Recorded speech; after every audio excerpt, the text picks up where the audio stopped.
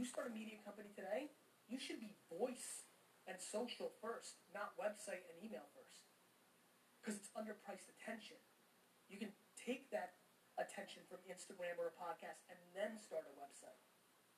I bought PureWell, a women's lifestyle business, back a year ago, and I'm going to launch a men's one, and it's all going to be launched on the back of my audience.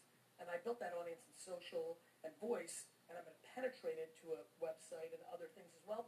And so I have it already. And so we all have that too. We have what we have.